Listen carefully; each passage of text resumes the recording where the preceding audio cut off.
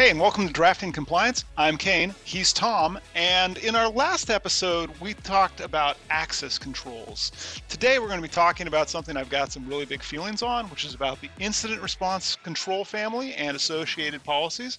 But before then, Tom, we're talking about beer today, right? We are always talking about beer. It is a staple of the show. And today we have something I think is going to be pretty interesting to try. I've had a lot of brown ales. This is a Pulaski pecan brown ale. So I'll see if I can show that label out there. I think they'll probably flash it on video here. I mean, I like pecan pie, right? That's you're going to be disappointed if you're thinking this is going to taste anything like pecan pie. But it is going to have... You're saying I'm going to be disappointed, Tom. I'm really surprised. It is going to have a nice brown color. Nut brown ales in general, which pecan nut brown ale is a variant of, are generally brewed with darker malts, so you get a nice brown color. They're usually not significantly hopped, so they're not going to be bitter hop. So you'll get some interesting flavors out of it. It'll be something less than our porter that we tried in terms of body and texture. But let's pour it and take a look. Go ahead and crack that beer.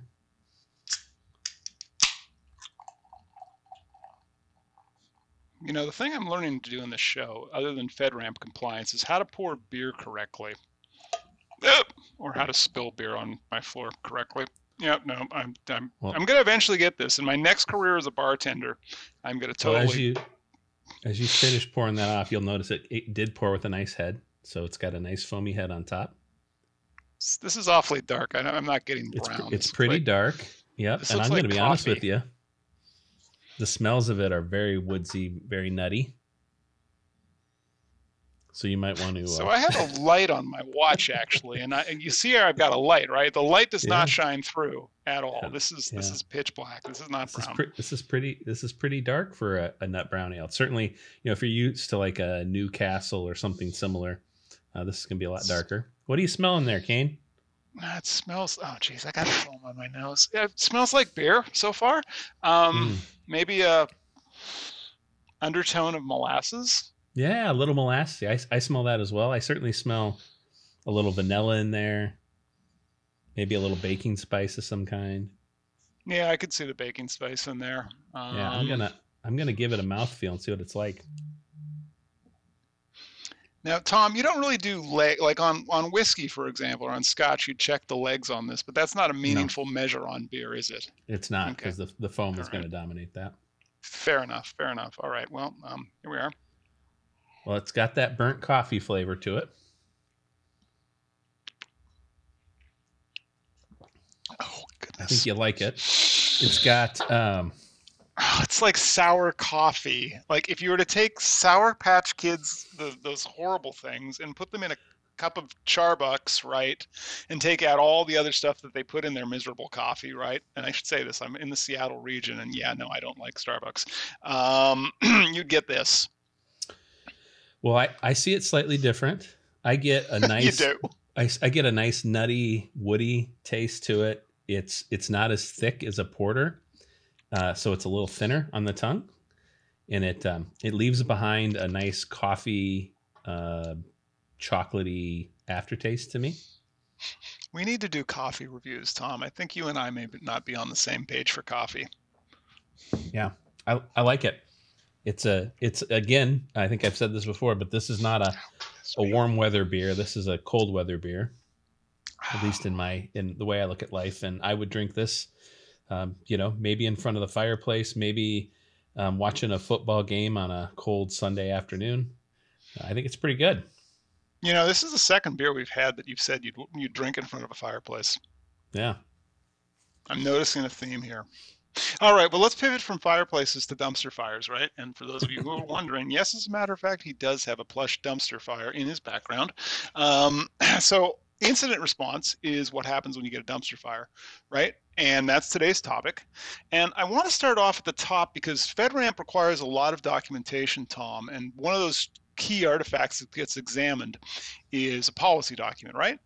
That's correct. Almost every... And that policy, it's not good enough just to write it, but you actually have to disseminate it and you have to train it, right? That's correct. Every policy and every controls family in FedRAMP requires policy. Every policy has to have written right into it how it's disseminated. So who Hmm. gets it, who's required to get it, and then you have to train those people who are required to understand it, train it. So you train that policy.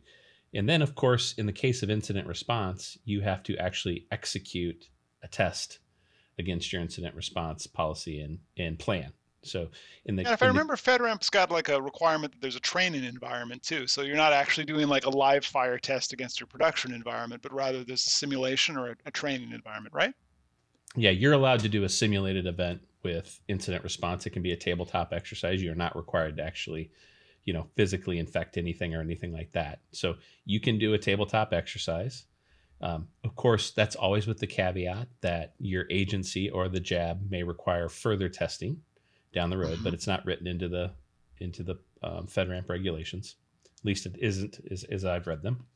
And then, before you ever get to the idea that you're going to have to do some testing, there is a lot of bits and pieces that need to be defined in incident response, and that's Oh, really the definitely. Does FedRAMP align to the 6 steps that SANS lays out for incident response? Like, your detection and prevention at the beginning, all the way through to remediation and recovery. correct. I would say those 6 phases, and I would be challenged to repeat them all rote right now, but those 6 phases are pretty common language in almost any framework for incident response anymore. So that's correct. I think one of them is containment, for instance, one of the phases. But the And point now we're doing is trivia night with beer at the pub at this point, in yeah, front of the yeah, fireplace, apparently. But it's got the standard 6 phases. So I think, Tom, you and I probably have had similar experiences in this. I always find that coordination of resources and who's on first becomes one of those most challenging bits that, like, does FedRAMP require that that be documented? Or is that just my opinion that you should say, like, who can declare an event? Who can declare a, I don't even want to say the B word. It rhymes with beach. Do we want to go there? correct. You want to define all that ahead of time. And this is a case where doing your work ahead of time is going to pay off in spades when you actually need it. Right. So you want to define your terms. So you said the word beach, but I'm going to use the word breach because it is a word. In the world of information security, you should ramp up to the word breach. It shouldn't be something you use often, and you want to make sure that the parameters which define breach are thoroughly vetted. So in Including my who can world, declare one, because you that's not something you just toss around casually around a fireplace or a football game with a beer. That's something I think that has to be coordinated between chief counsel and the CISO, and preferably the CEO, right? CEO, correct. That is correct. I mean, the word breach carries a lot of connotation that are bad.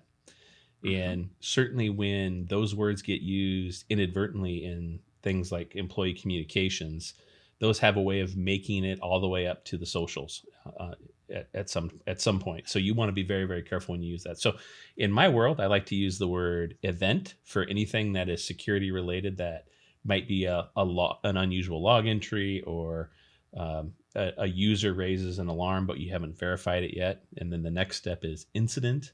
In some events may be incidents, but not all events are incidents. And again, Hmm. an incident is an escalated, but it doesn't necessarily mean you've lost any data. So you can have some incidents turn into breaches, but certainly not all incidents are breaches. So that's sort of the hierarchy. And again, our plan and our policy is called a security incident policy and a security incident plan. There are definitions within that allow it to move all the way to breach, but we Hmm. we take the stance that every incident should be treated as a serious, potentially dangerous situation for the company's reputation and or customers' data. So one of the other things that I found, Tom, and I'm just thinking, going back to your comment on tabletops, something I've often found, and I'd love to hear your take on for FedRAMP, is FedRAMP doesn't just say you have to test it, but they also say you have to test and determine the effectiveness of your incident response capabilities, not just your plan, not just your policy, but your actual incident response capabilities, which is different than a lot of corporate standards or a lot of regulatory standards, which are like, yeah, you should probably test this on a maybe annual basis. How are we going to actually go about testing and determining the effectiveness of our incident response capabilities? Yeah, great question. So There are a number of artifacts that get created with incident response. One of those is a postmortem report.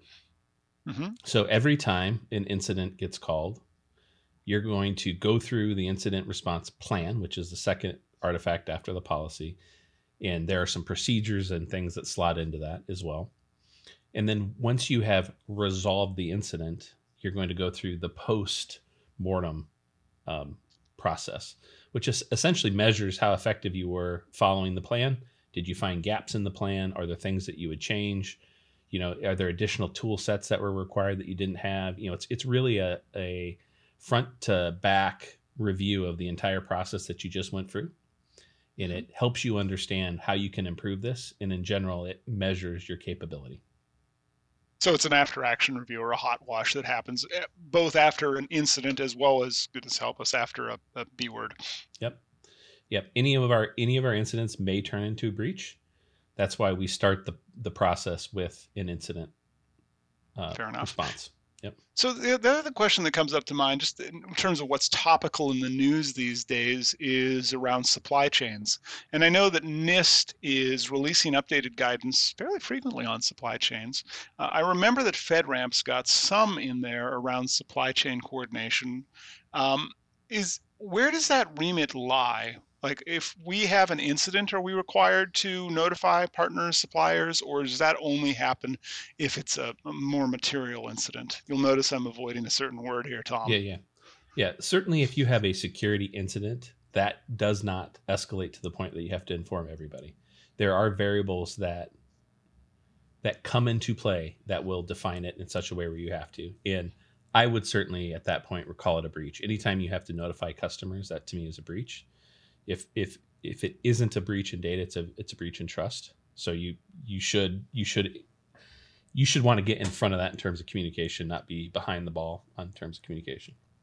Fair enough. And It's what in about our it, suppliers? What about, like, if a supplier that we use, because we're a SaaS company and we use other people's SaaS stuff, if they have an incident or if they have a breach and they're also FedRAMP, they're required to tell us, right? 100%, and that you define the boundary right there. If it's a vendor that we use within our authorized boundary, Hmm. then we can have a comfort level that we've either extended controls to them directly and we are responsible for it, Hmm. or that they are FedRAMP certified. And in the case where they're FedRAMP certified, they will send us, or FedRAMP ATO, I should say, they will send us. They have the same regulatory responsibility that we would have in that instance, and they would have to send us notification. Okay, all right. So, and just in terms of the level of other documentation, anything else? Because I know that, like, of course, we've talked about a policy, we've talked about a plan. I imagine there's a variety of procedural documents that will also get inspected as part of FedRAMP. Yeah. Yeah, there are. So these things are going to be highly customized to the company, the platform, in how they go about doing incident response. But certainly in our case, we have specific policy procedure that talks about how you go and inspect a certain application stack, or how you review a certain log event, how you escalate logging in the event that you need to. So there's a bunch of pieces that fall underneath this procedurally, and we try to, where possible, roll these things up into a single procedure. In this case, I think we're at three. But the more you can aggregate that, the better it is in terms of document hunting you'll have to do in the time of incident response. That makes a lot of sense. Absolutely. Yep. And then that brings up another really good point. You, we talked about dissemination of an incident response plan. Hmm. It's really important to consider how you disseminate a plan like this, because the platform that you would normally go and find documentation might be underneath the scope of the incident, and you may not be able to trust that platform or the documentation on it. So having multiple dissemination points for the team that is responsible for responding to incidents makes a lot of sense in this scenario. So Yeah, this is one where I agree with you that you need, like, I even have recommended paper copies because odds are, now, admittedly, they have to be controlled documents. So you have to know who has a copy of it and they have to receive updated copies. But I have seen incidents where the environment where the documentation has effectively gone away. for any variety of reasons, and that's problematic if you don't have a copy that you can find quickly from home. Yeah. Yeah. I am not to the point where I want to have a bunch of paper copies floating around because I don't know if that's any more useful. I've seen how other people manage paper in their environments. But what I Fair. do want is I want multiple unconnected platforms that they can go and get that documentation on. So that's a religious debate. It doesn't matter as long as it's thought out and you have multiple sources in my mind. And with that, let's go to our final religious debate, or our final fiery debate of the day, which is what this beer tastes like. As we do actually review these, I've noticed I apparently give a lot of twos. Gonna have to eventually figure out what is not a two. This tastes like sour coffee though, but it's not as bad as the sour beer, which was worse. Ooh, okay. This is still a two, I think. This You're is going to give it still a two? nothing has gone up above a two. Some things I think I might have to revise, but this is still a two. This is not something I'd want to have again. But it's not so bad Interesting. that I spit it out. Well, I've already poured the remainder into my glass, so I've been drinking it steadily. Yeah, no, I'm pretty much at that. I've There's still some I've left here. enjoyed it tremendously. This isn't hey, we're gonna sit down and have 3 beers, right? This is a single drinker in my mind. It's pretty heavy. I like it. I don't like it as much as the porter, which I think I gave the porter a 7. So I'm gonna pull back a little. I'm gonna give this a 6, but I am gonna say that it's absolutely worth trying if you're a fan of this kind of beer, and it has some unique characteristics in my mind for a nut brown ale. It's a little thicker, and it certainly has a little more bite to it than I'm used to seeing in a beer like this. So I go will try agree it. with you about on the bite.